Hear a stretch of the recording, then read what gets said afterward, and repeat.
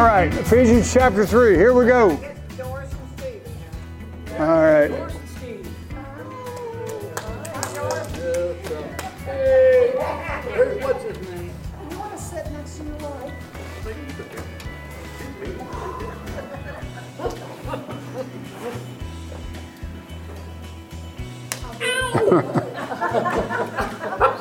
Love tap.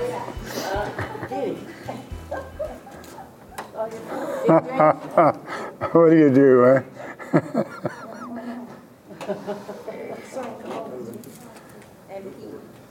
That's pretty good. Doris comes, they got coffee for her, they got a spot for her, they got it ready to go. Listen, they know who counts. That's right, they know who All right, Doris. Yo, Doris. It's all about Jesus, right? Hallelujah. We got to tell you, Pastor Les is with us tonight, and in the future on some Wednesdays, he's going to be coming in and teaching some Wednesdays for us. And so we'll look forward to that later on down the road. And he came by tonight to see what kind of format we have, and we're glad that he's here. He's a real blessing. Real blessing. So here we go, Ephesians chapter 3. Ask you a few test questions here real quick. Where was Paul when he wrote the letter? Present. Where? Rome. This is an exhorting letter. It's not a correction letter. There is some correction in it, but very little, because it was written to exhort the church. Because already, when the church was first in its infancy, people were trying to pervert the gospel, and that's been going on since day one. But one of the purposes of Ephesians, which was a strong church, as a matter of fact, and as I told you before, they had a colossal statue of Diana, one of the Greek gods, in Ephesus, and the people worshiped there. And it was right on a major trail, north, south, east, west, for people to get from Egypt, where there was great riches, to Syria and Damascus, and to Asia. So it was a very important place. So the church in Ephesus was extremely important, that he encouraged that church and tell them how proud he was of them. And last week we looked at the one new man concept. And what's that mean, one new man? Anybody remember now? Yes, Darlene. The Jews and the Gentiles are coming together as one new man. In Christ Jesus. In Christ Jesus. There was enmity between the Jew and the Gentile. The Jews treated the Gentiles badly, and we treated the Jews badly. And we have been for quite a while now, thousands of years. They're God's chosen people, and Satan hates God, so who do you think he's going to pick on? But God has made eternal promises to the children of Israel. We're seeing them unfold as we are alive today. 1948, when they got their land back, it was a miracle. Amen. Remember the prophecy said, can a nation be born in a day? I mean, nobody expected Israel to get their land back. But through the sovereignty of God and His promises to the children of Israel, they're firmly entrenched now in their land. We've also shared how that the Arabs really didn't do anything with the land. Mark Twain said it was a dust bowl from top to bottom, and he couldn't see what was appealing to people about it. But in the book of Isaiah and in other prophecies, the word says that streams will break forth in the desert, and there'll be rivers of living water coming. And they have taken the desolate places in Israel and they've turned them into very productive farmlands. They supply a good amount of vegetables and fruit to Europe. It's amazing what God has done there in Israel. And it's all fulfillment of prophecy, because He told them He would do it. And they're not going to get moved off of their land. That's not going to happen. So you keep your eyes on Israel. But tonight we're going to look at Ephesus, okay? But verse 1, Paul calls himself a prisoner to the Gentiles. And so what's happening here is How many of you remember what happened to Paul in Acts chapter 8? Anybody? Nobody? Yes, brother. So, I'm sorry, chapter 9. Chapter 9. What happened to Paul? I want to read along with you starting at verse 1. And we're going to tie in this being called to the Gentiles. We're the Gentiles, okay? Everybody that wasn't Jewish was a Gentile. They were considered to be ungodly and unclean. They weren't allowed to eat with them. They weren't allowed to keep their customs. And Saul was commissioned to round up Jews and Jewish believers because he was a Jew. He was quite a staunch Jew, as a matter of fact. He was a Pharisee of Pharisees. Later on, he's going to call himself the chiefest of sinners. So when he got saved, it was a big salvation. But God had a purpose for Paul just as he has a purpose for us. And we're going to read about that right now in Acts chapter 9. It says, verse 1, meanwhile, Saul, I'm reading out of the New Living, Saul was uttering threats with every breath and was eager to kill the Lord's followers. He was commissioned to kill the Lord's followers. So he went to the high priest and he requested letters addressed to the synagogues of Damascus, asking for their cooperation in the arrest of any followers he found of the way that he found there. He wanted to bring them, both men and women, back to Jerusalem in chains. Wow, huh? Pretty fearsome. And as he was approaching Damascus on this mission, a light from heaven suddenly shone down around him. And he fell to the ground and heard a voice saying to him, Saul, Saul, why are you persecuting me? Was Jesus a Jew? Yeah, he was. And so I find it quite interesting that he calls out here, Saul, why are you persecuting me? Because Saul's commission was to hunt down Christians and bring them back to Jerusalem in chains. And he had been the one that held some of the coats when Stephen was stoned. He was present there. And it said he was in agreement with what happened to Stephen. So there's going to be a big change that takes place here in a few minutes that the world just is still having trouble catching up with, and the Jews are too. That light came, and he said, and Paul said, who are you, Lord? Saul asked, and the voice replied, I am Jesus, the one you are persecuting. Now get up and go into the city, and you will be told what you must do. Yep. Just imagine the context and what this is happening in. He was coming to get Harold. He was coming to hunt us down and take us back and be a part of the killing. But God interrupted Saul's plan for the plan that God had. And we can see a parallel to this in our lives. We were anti-God. Ephesians 2 talks about we were apart from God, having no hope, not receivers of the covenant. We didn't stand to inherit any of the promises that were made to Israel. So what a dramatic turnabout here. It's a miracle. It's a bona fide miracle taking place here. And so he said, I'm Jesus. Now get up and go into the city.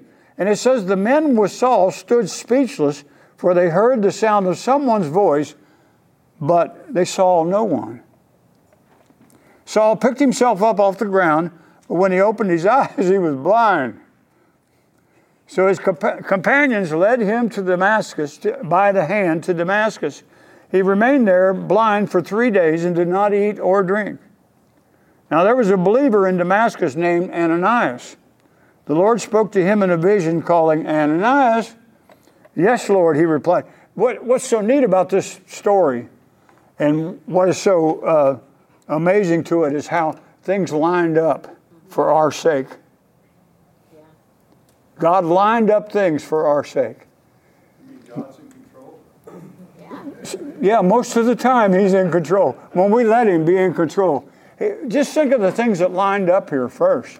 First, He came and He died for our sins. We have forgiveness through the blood of Jesus. We obtain grace. By grace are you saved through faith, not of yourself. It is the gift of God. We've been given a wonderful gift. So God had a plan all along to reach the Gentiles. Isn't it interesting that he used a feared man to reach the Gentiles? So a lot of people over the years, as I've been in the ministry and stuff, have told me that God can't possibly forgive me. God can't possibly use me. I did this and I did that and I did this. God can use anybody that wants to be used. Some of you might have had a knock you off your horse experience. You were heading in one direction and he immediately turned you around and he got your attention. Sometimes calamities happen in our life and it sure gets our attention because God has a plan for every one of us.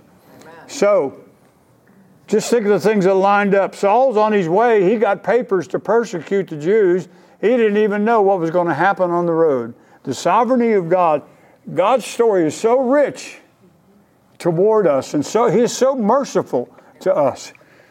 I like what it says in the first verse. Saul was, the King James says, he was breathing out threatenings. In other words, he was like a dragon trying to search down God's people and exterminate them. Well, he had being Jewish, he thought he was right, in his righteousness for God. So he was zealous. That's the word I would use. He was a zealous Pharisee, and he was also jealous. So he thought he was on the right side. Well, doesn't religion always think it's on the right side? Yeah. We better not go there on that one, but when Satan couldn't figured out he couldn't stop the church, he just joined the church is what he did. But that's a whole nother teaching. Now there was a believer, verse 10, in Damascus named Ananias. The Lord spoke to him in a vision calling, Ananias. Yes, Lord. See how many people, Ananias had to listen to God too. Yes, just think over the years how many people might have been involved in you coming to a knowledge of the Lord. Casual encounters, people witnessing to you, things happening in your life. God will do anything to reach us, won't He? Yes, He will do absolutely anything. He'll use people that we didn't think He would use. Then He'll call out somebody in Damascus named Ananias, and the only reason he answered was because he was used to hearing the voice of God. So we must cultivate the voice of God in our lives and be ready when God calls us and understand and be able to recognize who it is. And Ananias says, yes, Lord, he replied, and the Lord said, go over to the straight street to the house of Judas. When you get there, ask for a man from Tarsus named Saul. Another thing's going to happen in a minute is God's going to change his name. God can change our name too. He is praying to me right now. And it's a great story. Go over and see him because he's praying right now. I believe through prayer God gets things done. That's why we pray here on Fridays as often as we can. That's why this church has been a church of prayer for many years. Things get done. Bad things still happen, but there ain't nothing getting done without prayer. Amen? Nothing gets done without a prayer life. Right. Of the life of the individual and the life of the church. He's praying to me right now. Wow. I like that. And I have shown him a vision of a man named Ananias coming in and laying hands on him so he can see again. I once was blind, but now I see. Amen. Verse 13. Go ahead, Harold. Yeah, Paul, he was just a baby Christian. And the Lord gave him a vision and he showed him Ananias. He showed him and even said, he even told him his name. He's going to come and he's going to give him his name. He said, Paul, there's a man coming. His name's Ananias. He's going to lay hands on you and you're going to receive your sight back. And so Paul had been knocked off his horse, 3 days ago? Yeah. Just imagine what's going through his mind right now. all this stuff taking place in his life. But some of us have stories just like that of what God has done, just miraculous things to reach us. But it's also, you see that Paul was a man of the word. Oh, yeah. So when he got saved, understanding came to what he knew. Yep. He didn't have to be retaught. He didn't have to be taught the word. He That's knew right. the word. He He knew was it. zealous for the word. True. Yes, he The Holy was. Spirit brought life to what he knew. Yep. Amen. So this was a different conversion than what I had when I was 12 years old. Even though I was raised in the church, Yeah. I knew a lot about the Bible, but Yeah. it wasn't what Paul experienced. No. So Paul didn't have to have a teacher. Right. The Holy Spirit was able to take what he already knew and Yep. zap. Just like that. It's amazing, isn't it, the story? How many things just come together here. So look what happens. Verse 13, he says, "But Lord," exclaimed Ananias, "I've heard many people talk about the terrible things this man has done to believers." This is a classic God story, isn't it? It is so cool how God does things.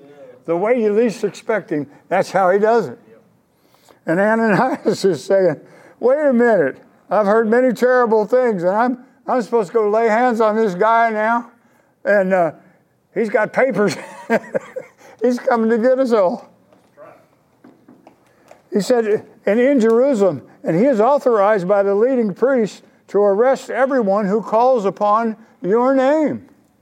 So Ananias, like we do sometimes, kind of wanted to debate it a little bit with God, like we all do when God tells us to do something.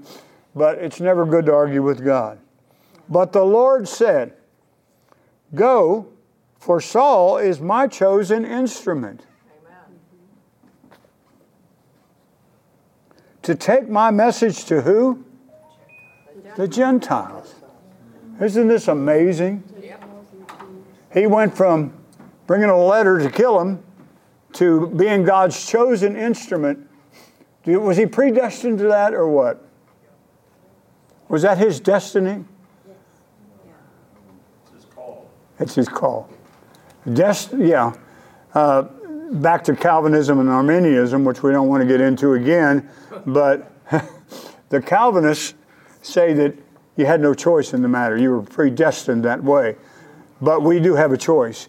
And because we have a choice, we can resist the grace of God.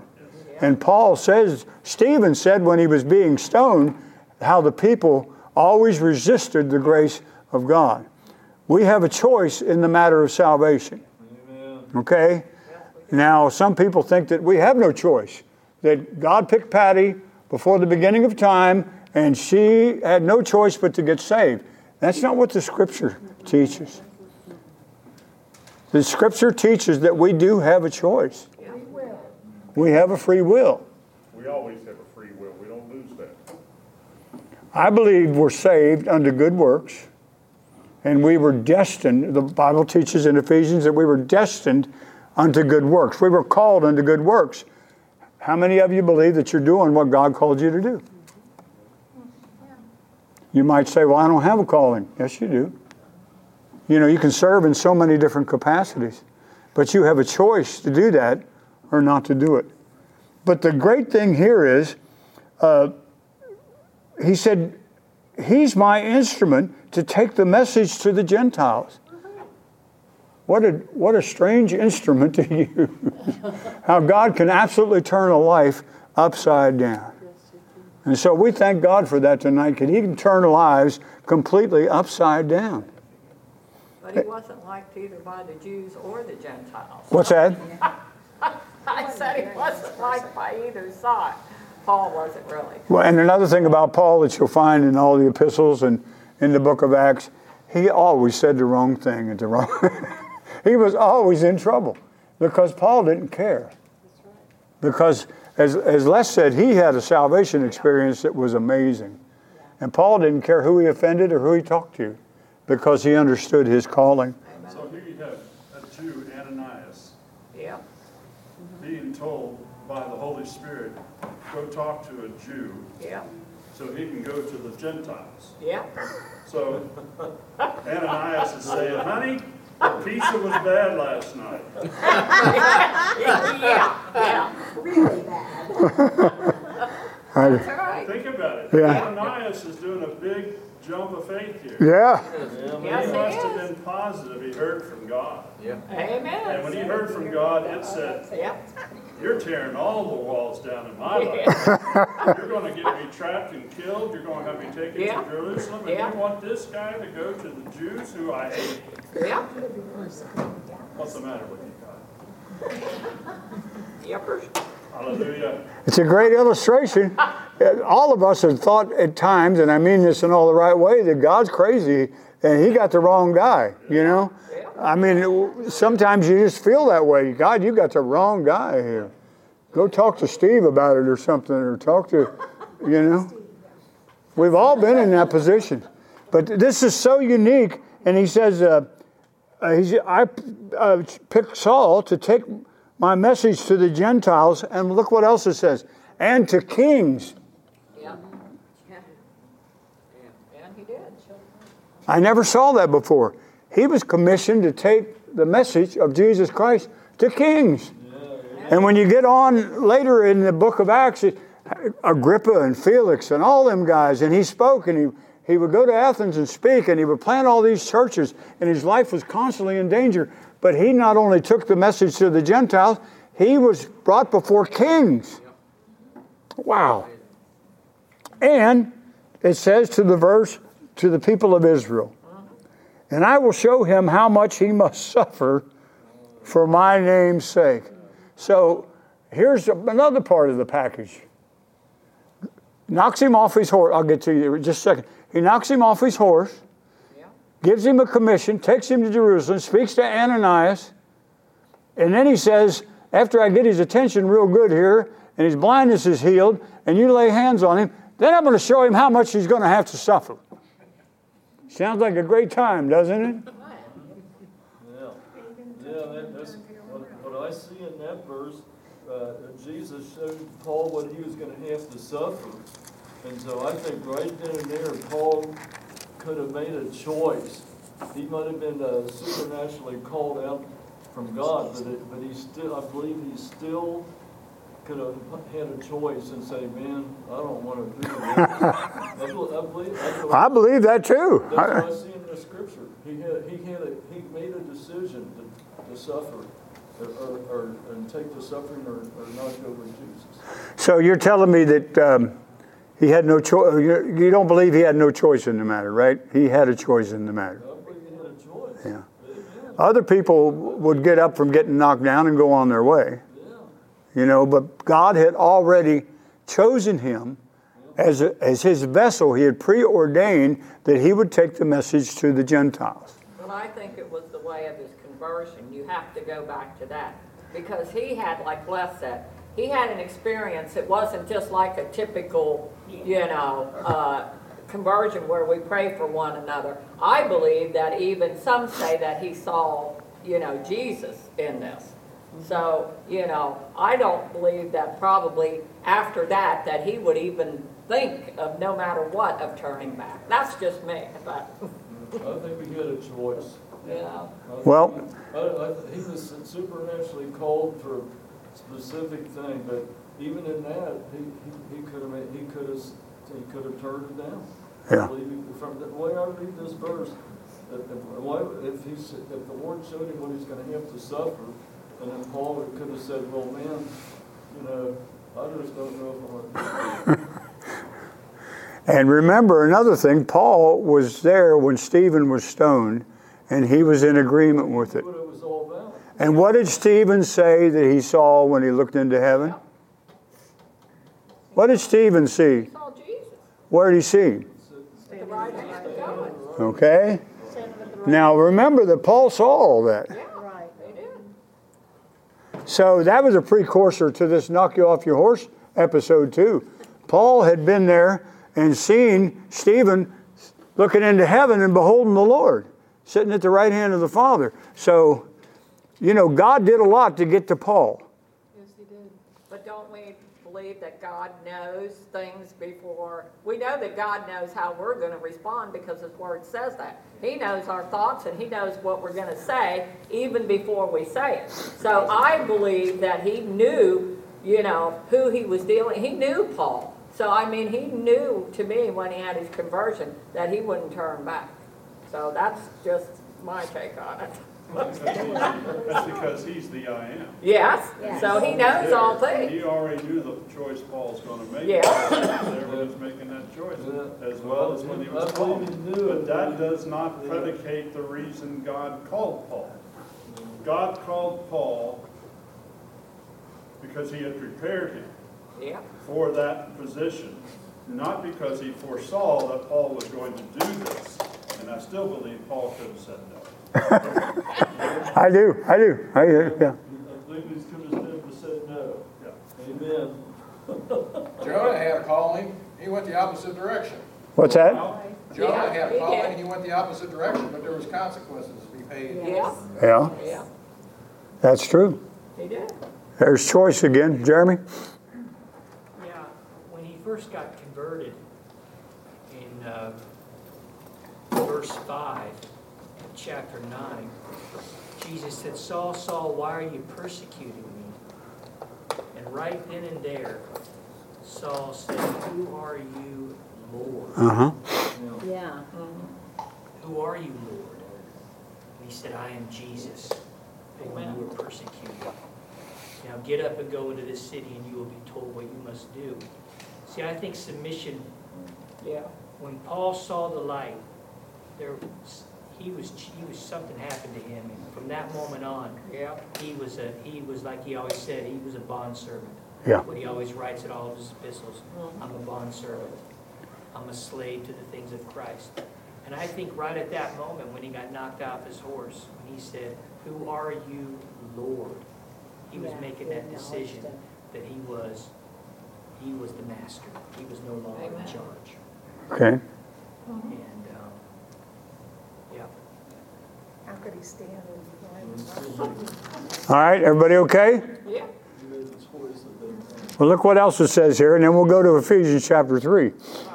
Well, I wanted to set it up because that happened before Ephesians. Him getting rescued, saved, happened before Ephesians. And a lot of people don't know that he was commissioned by God. They don't know the backstory of this. And I wanted to bring it out that the Lord said, He is my instrument to take the message to the Gentiles. So Ananias had to believe that too, and to kings.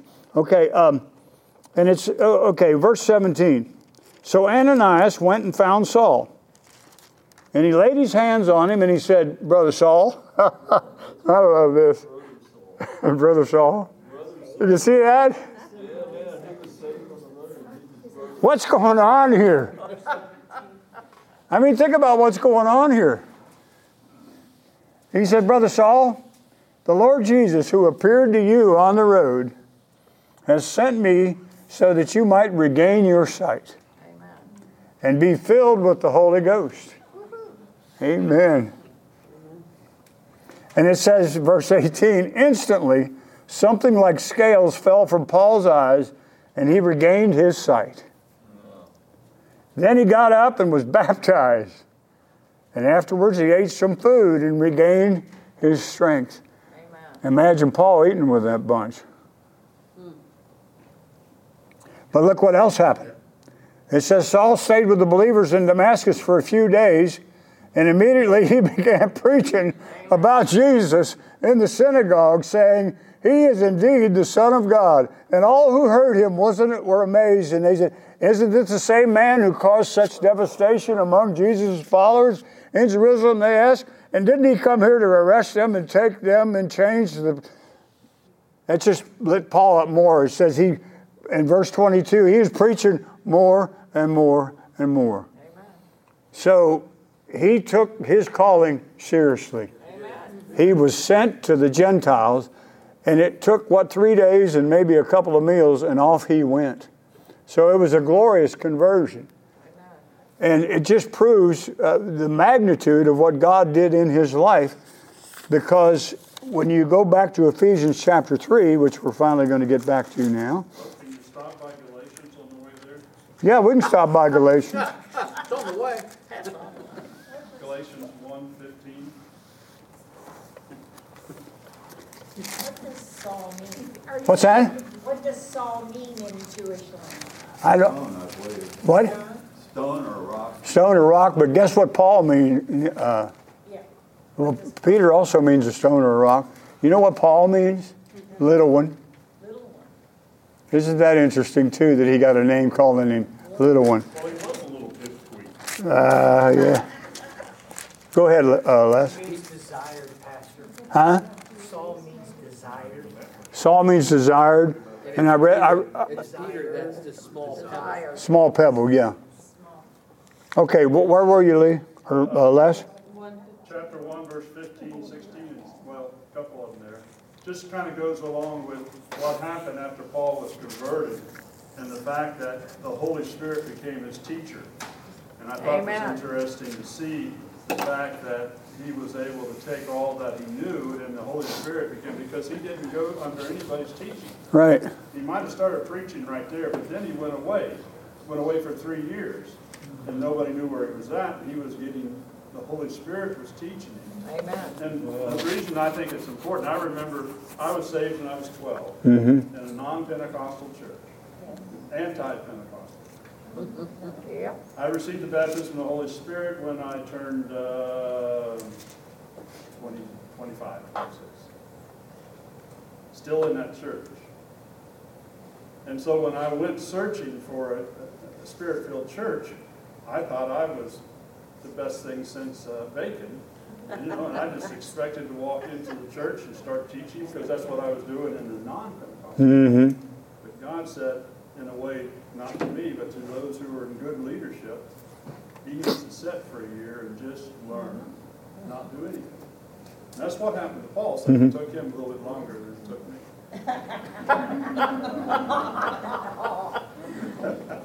But it says, but when it pleased God, who separated me from my mother's womb. See, he saw God's plan all the way back to his birth. Yep. Yeah. And called me by his grace to reveal his Son in me, that I might preach him among the heathen. Yep. Immediately I conferred not with flesh and blood. Yep. Neither went I up to Jerusalem to them which were apostles before me, but I went into Arabia and returned again unto Damascus. Then, after 3 years, I went up to Jerusalem to see Peter and abode with him for 15 days. But other than the apostle saw I none, save James, the Lord's brother. Now, the things which I write unto you, behold, before God I lie not. Amen. So, after he was converted, told everybody about his conversion, he went into isolation and let the Holy Spirit begin to teach him and to show him a deeper things in God that if he would have gone to the apostles and gone to the church in Jerusalem, they would have polluted his understanding of reaching the Gentiles. Right. Because they resisted him when he came back after 3 years. Yeah, him and Peter had a little go. Yeah. What Paul needed. Yeah. And he didn't need the advice of Jewish people that were against those that Paul was called to. Exactly. So he separated. Yeah. Well, we would have made him. Well, you know what we would have made him do. Made him in our image. Yeah, we would have institutionalized him is what we would have done. Did you have another comment? No? Okay. Well, let's go back to Ephesians chapter 3 now. So all this background tells you what's going on in Paul's life. He was called to be an instrument to the Gentiles and to kings, which we're going to see later on in about a year or so probably, but we'll get there. Verse 1. He says, when I think of all this is Paul. He said, I'm a prisoner of Christ Jesus for the benefit of the Gentiles. He called himself a prisoner. Jeremy said bond slave. He will call himself a prisoner here a couple of times. In other words, he accepted the calling, and he knew that he could not escape that calling on his life. That's how real it was. Like he was a prisoner. Well, he was a prisoner when he was writing this, but he also meant that he was a prisoner to spread the news to the Gentiles. God had taken him captive. And verse 2 says, assuming, by the way, that you know God gave me the special responsibility of extending grace to the Gentiles. By grace are you saved through faith. As I briefly wrote earlier, God himself revealed his mysterious plan to me. God had a mysterious plan. And what's it going to be? Well, we'll read it. As you read what I have written, you will understand my insight into this plan regarding Christ. God did not reveal it to previous generations, but now by his Spirit, he has revealed it to his holy apostles and prophets. Verse 6, this is God's plan. Both Gentiles and Jews who believe in the good news share equally in the riches inherited by God's children. Remember in chapter 2 where he said you weren't in the covenant that I made with Israel, and you were not children of hope or people of the promise. But he said that the mystery that God revealed to him, I don't know exactly, maybe it was in his conversion that God revealed that to him, but he was firmly convinced, and God told him of his plan, both Jew and Gentile, to be a part, they were to share equally in the riches that they've inherited. So we have an equal share in the kingdom of God. Everybody has an equal share, Jew and Gentile alike. Okay? And then it says, share equally, and both are part of the same body. So Jew and Gentile are part of the same body. We're made one by the body of Christ. What else does it say? It says, and both enjoy the promise of blessings because they belong to Christ Jesus. Amen? That's good stuff there. That's what we both have inherited. Okay. Which is the reason why the promises of the Old Testament are still our promises. Right. Yeah, that's why, Les, when I hear people say, don't get stuck in the Old Testament, that's all old stuff. It doesn't apply to us today. The gospel's not the gospel without the old, without the... Paul wrote came out of the Old Testament. Sure it did. He was, and what did Jesus quote the most? The Old Testament. The Old Testament. Well, that's what he had, but he quoted Isaiah. The book of Isaiah was his most quoted book. The prophecies were all about Isaiah 9, Isaiah 55, Isaiah 53, all those prophecies. Malachi chapter 4, he shall arise, the Son of Righteousness, with healing in his wings. All the prophecies come out of and what did Jesus say? He said, I didn't come to destroy the law and the prophets. I came to fulfill the law. So, and he did. The only part that's dead is the law, as the use of the law to obtain righteousness through sacrifices. Right. That's what's dead. The principles are still alive. Right, the principles of the law. If we break the commandments, we still deal with it, don't we? I mean, that's God's law. We're not under the law, but I think sometimes that the greatest grief that we bear is what we do to ourselves. I really believe that. Take Paul, for instance. Paul, whoever you want. That's what he did to him, is he took the law, the religion of the law, and he made it spiritual. And now he's fulfilled the law that Paul once was religiously advocate about, crazy about. Now he's changed his attitude. Now he sees the spirituality of the law, not the religion of the law. And that's where we fight a lot of times within the church, is trying to figure out, why aren't you acting like I am acting? I've got it down. Yeah. Well, I've got part of it down, and I want her to have my part down, but she's got her part down, and she wants me to have her part down. And so we argue with each other all the time, trying to get each other to act like the other person, and the fact is, we're both wrong. We should be acting like Jesus. Amen. Each other. Amen. Verse 8. I think you have to Okay. go back to verse 5, though. I did. This was not known. Did I skip over that? No, but I'm just saying that's an important part to me because this is a mystery of God that was not known to any generation, it says, until now. You know, that the Jew and the Gentile were coming together. So it was not known in the Old Testament. It was kept hidden, and it wasn't revealed until, you know, Jesus died on the cross and that.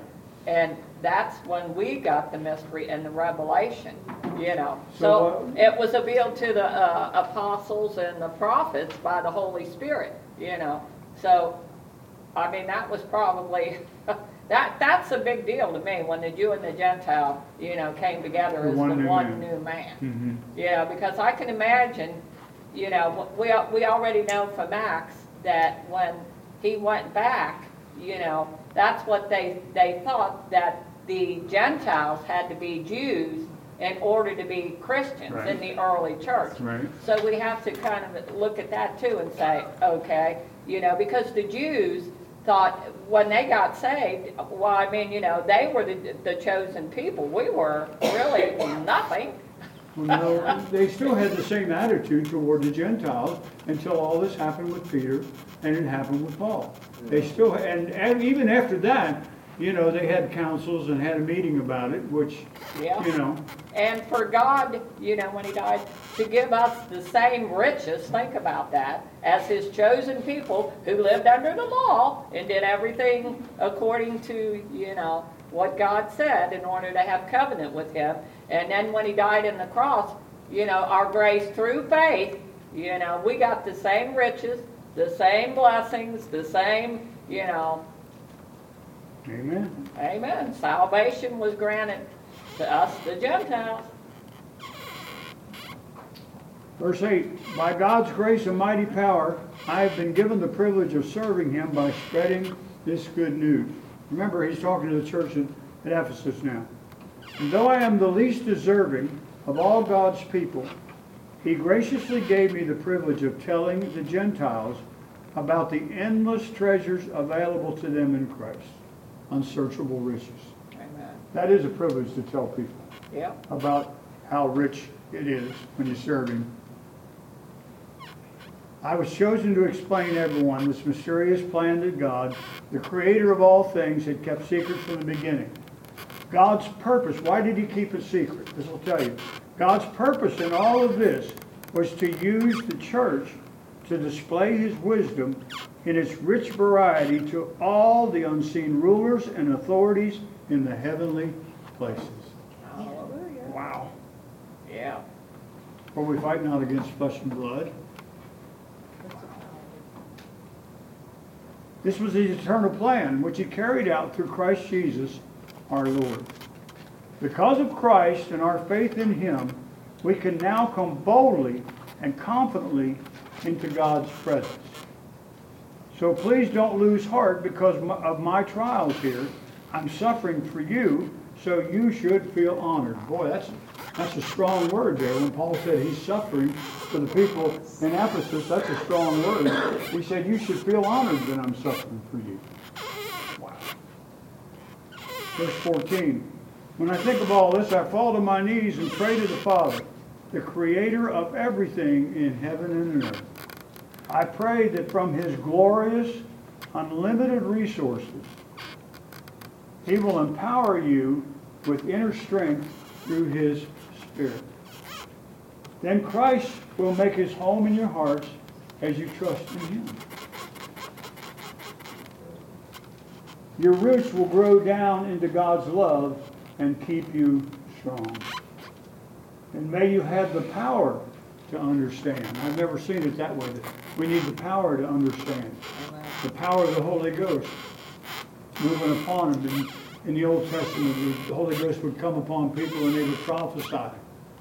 We have the Holy Spirit. All of us have the Holy Spirit. He said your roots will grow down into God's love and keep you strong. Remember what we taught last week? What grace is. Mercy is negative and love is positive. So you put the two together, mercy and love, and it comes out grace. So that's what grace is. God said we need the power to understand, as all of God's people should, how wide, how long, how deep, and how high His love is. Amen? Amen. So if we're rooted and grounded in that, then our roots can go way down into the height, the width, the depth. And it says in verse 19, may you experience the love of Christ, though it is too great to understand fully. Then you will be made complete with all the fullness of life and power that comes from God. So what Paul's doing after he establishes his credentials here, and he encourages the church, he says, I'm thankful for you guys at Ephesus. I'm thankful for you. And when I hear about your good works, I pray that you'll tap more in to the goodness of God. That's why we have church. That's why we have Bible study, is to encourage people to tap into the power that God has available to them. If you don't understand something, then you have a Bible study to ask it, or, so we can search out the unfathomable riches. His resources are unlimited.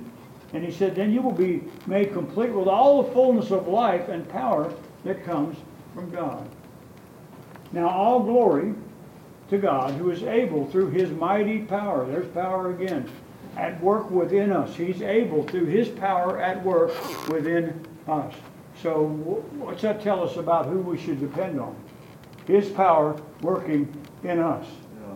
Remember in the book of Ephesians, 35 times it says in Him, or through Him, or with Him. So Paul's trying to teach the church at Ephesus, that nothing gets accomplished unless it's in Him, through Him, or with Him. Sound like a prayer I prayed when I was in Catholic school. But they didn't get it all wrong, I'll tell you that, because we used to pray prayers like that. How many of you know the Apostles' Creed? All right, well, us ex-Catholics, we remember the Apostles' Creed very well. It's a good prayer. It's a good prayer. But you got to be careful. It says, all glory to God who through His mighty power will accomplish it within us, to accomplish it infinitely more than we might ask or think. So by the power of God, not only will He do what we might ask, He will do even more than we might ask or think. That's a good deal there. Yeah. Glory to Him in the church and in Christ Jesus through all generations, forever and ever. Now, I want to go to chapter 4 real quick and point out to you again, just as he started in chapter 3, what did he call himself? At the beginning of chapter 3, he said, I, Paul, a prisoner of Christ Jesus, for our benefit. So if you're called to the ministry and God asks you to do some things, realize sometimes that it's for other people's benefit. Yeah. Amen. Yeah. The ministry is to benefit other people. Amen. I mean, there's benefits when you act out on what God's told you to do. But really, the purpose of the anointing is to benefit other people. Yep. The anointing breaks the yoke off of people's backs. The anointing breaks the yoke of misunderstanding. The knowledge is anointed. The fear of God is anointed. I can't get that scripture out of my mind in Psalm 19 that says the fear of the Lord is clean. Yeah. Wow, that means so much. The fear of the Lord is clean. Don't we all want to be clean? Mm-hmm. And the fear of the Lord. I was with Gary yesterday, and he was talking about God's been telling him, I don't want to take away his message for Sunday, but speaking to him about the fear of God, how it's falling all over the Middle East. So there's a fear of God that's really happening right now. Amen. And so that makes us clean. I fear God. Amen. Not in the wrong way, because I'm saved. But I have a reverent fear for God that I will come short. because the Word says all have sinned and come short of His glory. And we sing songs about the glory. We're Pentecostals. We want the glory. Well, I don't want to come short of His glory by my actions. So I have a fear of God. Amen. And if I sin, as John says, we all sin, why do you go back to your knees and confess your sin? He's faithful. Why don't you just play it off? You say, oh God, you know how I am. you know how I am, God. It's just the way I am. But we go back and we confess our sin because we have a fear of God. So I don't know how I got off on fear, but verse 1 of chapter 4. Let me go back. Yeah, okay, go ahead. I'm liking this because I'm getting some feedback here. These 19 and 20. We understand that Jesus performed all miracles by the power of the Holy Spirit, Right. not of himself. He was our perfect example in all things. The faith that we have, that we have been given by the Holy Spirit, these two scriptures tell us you have the fullness of God in you. Amen. Jesus wasn't special by that. You have, I always ask people, how much of the Holy Spirit do you have? You don't have a measure of the Holy Spirit. You either have the Holy Spirit dwelling within you or you don't. Or you don't, yeah. So the issue, because here's and it's a question. It's what eats inside of me. I see the church always begging God for stuff.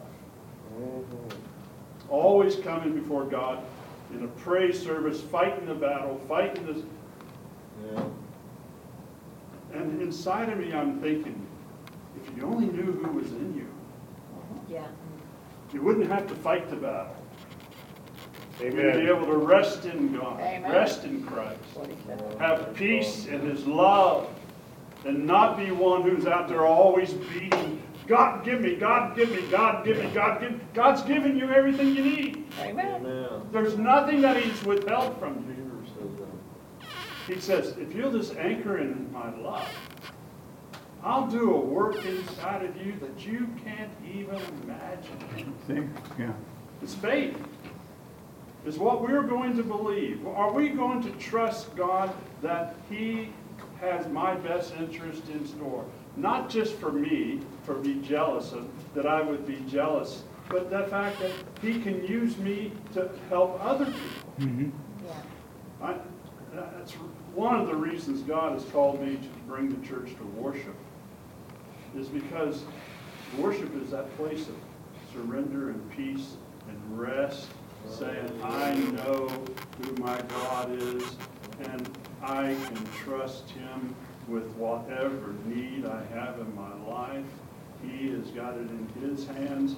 I don't need to fight. The battle is His. It's not mine. My healing is in Christ Jesus. It's not in me. It's not in the doctors. I can rest in Him, and if it's my time to go, maybe I'm ready to go. I don't need to stay here any longer than I have to. Amen. I don't need to stay in this life any longer than God has purpose for me. When I died in 2010, and the Holy Spirit came to me and said to me, where do you want to go? I was dead. And I heard the voice of the angel of the Lord say to me, where do you want to go? And instantly, it felt like instantly, but there's no time in eternity. No. I said, Lord, not my will, but yours. Amen. And I felt like I came back into my life immediately. And so I didn't have to worry about healing. I just said, okay, God, you brought me back here. It's your responsibility to take care of me. And so I rested in Him. The fact that I was back, I did not worry about getting whole. I didn't worry about what He had in store for me. I was at peace with God, and I was at rest with God, and I worshiped God. That's my desire.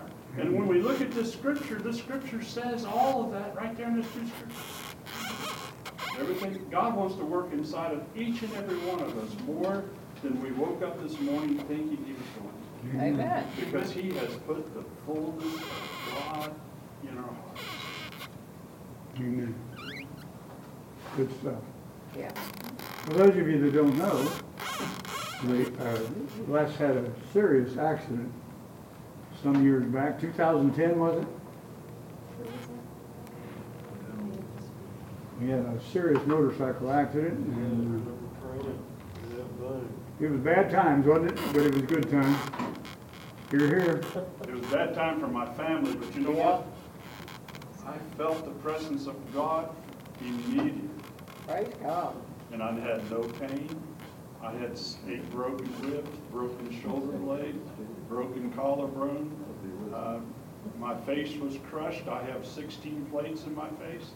I had a brain bleed. I had collapsed lung. And God spared me out. You know what the only thing that hurt? I was sitting there in the hospital bed. I looked at my finger. It was hurting. I pushed the button. Said, "Nurse, look, my finger's broken." She took it and looked at it. She said, "Yep, it is," and walked out of the room. Yay for her. She says, "With everything you got going wrong with you, that finger could stay broken." But you know what? I felt God's presence. I felt people praying for me. I knew God was in control. Amen. And I never felt any pain out of it. Wow. That's amazing. That's amazing. God is in control. Amen. He's given us everything we need. Yeah, He has. We got to stop begging and start enjoying it. Amen. I like that word. Stop begging and start enjoying. Amen. Well, I agree with you. That's what it is. It says that we can ask, He can do what above what we could ask That's or right. think. He has plans for us and ways for us that we can't even imagine. I always thought I had big fingers. No. God's got fingers. He's got bigger than you. Amen. He does. Amen. Well, Yes, He does. next week we're going to go through chapter 4. All right.